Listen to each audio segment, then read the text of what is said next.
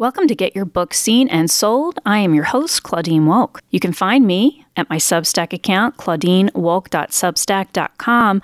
We're talking all about publishing and book marketing. If you have decided that you want to write a book and you're trying to figure out how to publish it, or maybe you've already written a book and you're trying to figure out how to market it, this is the podcast/Substack for you. Our goal is to give you great tips, by example in some cases, to help you get your book seen and sold. So join us through the newsletter or the podcast today and get your book seen and sold. With us today is Kelly Simmons. She is the author of 6 novels.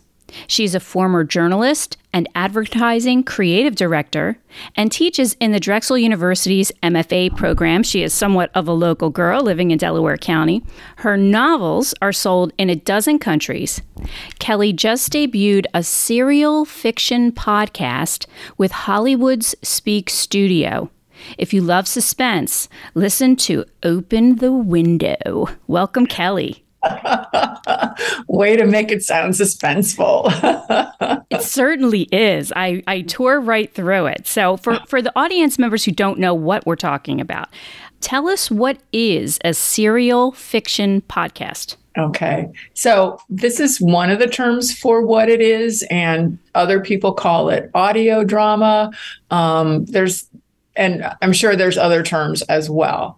But it's basically a podcast that you listen to in order, right? And tells a story in order. And it's fiction. So it's not true crime. It's not, it's fiction. It's like listening to a novel, but it's short and super, super quick. Okay. All right. So it's like listening to a book, but it's not an audio book in the sense that it's not a book. It was created as a listening book. That's a much better way to put it. Yes. Yes, it's not. It did not start its life as a book or a short story or anything meant to be taken in by your eyes. It was created for the ear, for sure. Excellent. That's the biggest difference to me. Whether the listener can pick up on that or not, I have to leave it to the listener. But that's what I created it for. Yes. And you would say this is more of a new platform? It definitely is, although it's been picking up steam in the last couple of years. You definitely see more of them, but where it differs from others is that it's not this big scale production with a lot of actors and sound effects and music. It's much more intimate, and it's a first person narration instead of a whole cast of characters telling the mystery. Okay, so with Open the Window, which you can find more information about if you're interested at speakstudiopodcasting.com and also on Kelly's website, which is kellysimmonsbooks.com. So for Open the Window, you can find it wherever you listen to podcasts, as I did. And it's something that Kelly actually wrote herself, and she does the narration. I, for one, love to listen to the authors narrate their own books. A lot of people have said that they appreciate that when authors do it, because they know that the author's intent is coming through. And I think that a lot of authors do know exactly how to read their work, for sure. That's whether their voice is strong or not. And I don't think my voice is particularly strong, but you do know how to read it, for sure. Oh, your voice is terrific. I thought, yeah, I mean, it just makes all the difference to me, although the story itself was great. And Kelly's already written and had success. She's written 6 novels so far. Do I have that right? 1, 2, 3, 4, 5, 6? Actually, I just released my 7th in the spring, but that's okay. Cool. It's fine. Yeah. And what is the 7th called? It's called The Last House Party. The Last House Party. Okay, cool. So this is a completely different genre for you. So how did you get involved in creating a serial podcast? Well, it was something that I've been thinking about for a long time, because a group that I work with called the Liars Club did an interview style author podcast for years. We caught the trend early. We're just wrapping up our final season, hundreds and hundreds of episodes. And it was quite a grind, and it was quite a lot of work. But when we would have time to like take a break, we'd be like, oh, wouldn't it be cool to do something, that was fiction? Wouldn't it be cool to get actors and to, do something large? So I had been dreaming about it for a long time. And then Speak.Studio had a partnership arrangement with the Tall Poppy Writers, another group that I'm involved with. And they were looking for content and looking for ideas for different kinds of podcasts, all kinds of podcasts, whether it was interviewing writers or reviewing books, anything book related, they were open to. So I pitched the idea to them, and that's how it got started. And how long did it take you to write it? It didn't take me that long to write it. It took me maybe a month and a half. I had the idea, and it was pretty clear to me how I wanted it to start and how I wanted it to end. So once you have having the idea is the hard part. But it didn't take me that long to write. It took me a while to record because I was a chicken. So, but once I got over my nerves, I recorded it in a pretty short period of time as well. It took a long time to get from concept to being live because of a lot of different reasons on Speak's end and not on my end. But it went really fast. And that's one of the cool things about it. When you're doing it yourself, really, you have a little more control over how quickly it goes. Right. It's like self-publishing that way, when you're not relying on another narrator or another editor, things like that, which I know a lot of people consider it. They consider doing podcasts on their own. They consider doing, just the way they consider self-publishing, they might consider, self-podcasting. I think I just invented that term. Self-podcasting, absolutely. So tell us, was it you recorded it yourself? Is that, as a radio station, we have had to learn how to record ourselves and get things edited properly and get them to the station with the advent of COVID. So now we all kind of know how to do that, but it's not an easy thing to learn. How did you find the process?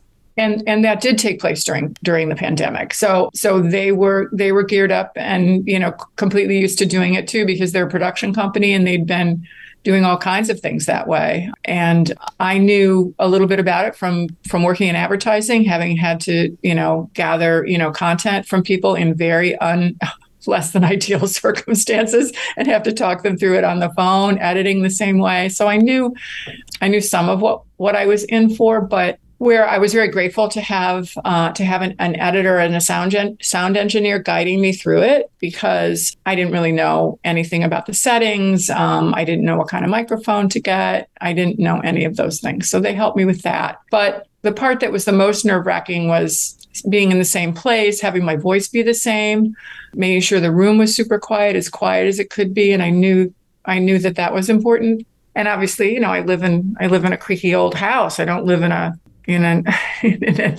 studio. So, right. Yeah, it makes a difference. How long did it? So, how many episodes and how long did it take you to record? There are 10 episodes, and I did it in, I think, 2 or 3 batches.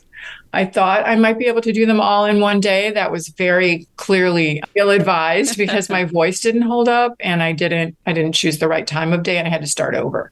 So then I remembered that I sounded best in the morning and that I should really do it at the same time. And I did it. And I think it was 3 batches. And I had to throw some away, because I didn't have the editing software or any of those types of tools. And there was noise outside my house. There was construction.